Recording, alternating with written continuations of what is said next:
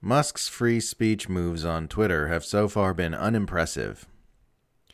When Elon Musk's purchase of Twitter was first announced this past April, I said that the purchase likely wouldn't go through if the empire thought it posed a threat to its information interests. I said that any reduction of censorship protocols which Musk implements on the platform would probably not be of the sort that makes any difference to the powerful, but would instead just amplify vapid partisan culture war nonsense. So far, since Musk's takeover, this does appear to be the case. In recent days, Twitter has reinstated the accounts of Donald Trump, Kanye West, Jordan Peterson, Project Veritas, Kathy Griffin, and the Babylon Bee. This to date is as close as Musk has come to honoring his stated intention of making Twitter a haven for free speech where people have a digital town square to debate and discuss ideas. And it's not enough. Unbanning a few famous people will drum up a lot of headlines and online chatter and make it look like you're doing something, but in the end all you've done is reinstate a handful of Twitter accounts. You haven't done anything to meaningfully scale back the speech restrictions on your platform.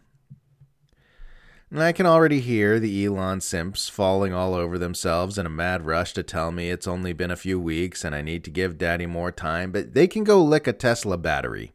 Nobody gains anything by giving the billionaire the benefit of the doubt and refraining from pointing out that he hasn't done nearly enough at this point. The time to start criticizing and pushing is right now. Right now, Twitter is full of discussions about which famous people Musk should unban next, but they're completely missing the point. Reinstating a handful of celebrities has no meaningful effect on the free expression of normal people. I don't care that I can see tweets from Trump and Kanye again. I care that people are still banned from the platform for questioning Western allegations of Russian war crimes and voicing unauthorized opinions about the war in Ukraine. I care that people are still banned for questioning vaccines and COVID policies which affect everyone. I care that media from governments the U.S. doesn't like are censored and suppressed, while its reporters are made to carry state-affiliated media labels that media personnel from U.S.-aligned states don't have. I care that mass purges of accounts are virtually always directed at people from U.S.-targeted nations. Free speech is important first and foremost, not because it feels nice to be able to say whatever you want, but because being able to freely criticize the powerful puts an important check on power. Letting celebrities say whatever they want about trans people or what have you is the feels nice to say whatever I want variety. We're not seeing any increase in the freedoms of speech which put a check on power. In fact, we're seeing Musk pledge to use shadow banning to algorithmically censor tweets with unauthorized speech. New Twitter policy is freedom of speech, but not freedom of reach, Musk tweeted on Friday. Negative/hate tweets will be max deboosted and demonetized, so no ads or other revenue on Twitter. You won't find the tweet unless you specifically seek it out, which is no different from the rest of internet. Musk never clarified what he means by negative tweets. It's as vague and subjective a definition as anyone could possibly come up with, which will surely result in abuses and overreach unless clarified.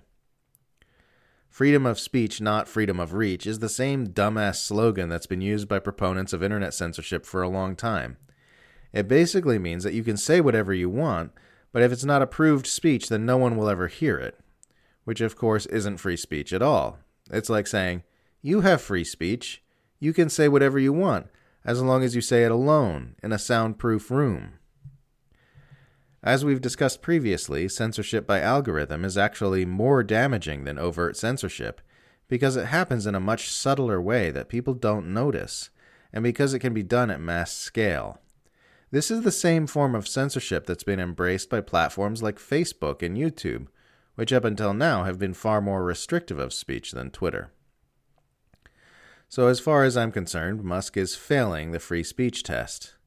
Speech is not becoming any freer on Twitter in any way that actually matters, and from all appearances, it's still functioning as a narrative control tool for the most powerful empire that has ever existed.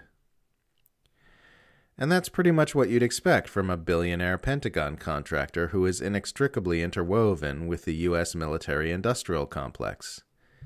People don't get to be billionaires unless they collaborate with existing power structures. And they certainly never get anywhere close to managing critical narrative control infrastructure unless they are devoutly loyal to the empire. Billionaires only come to the rescue in movies and comic books. Elon Musk is no more likely to save the day than Tony Stark or Bruce Wayne. People only believe he's a hero because Hollywood has trained us to look for heroes. But Hollywood does that only to keep us searching for heroes outside ourselves.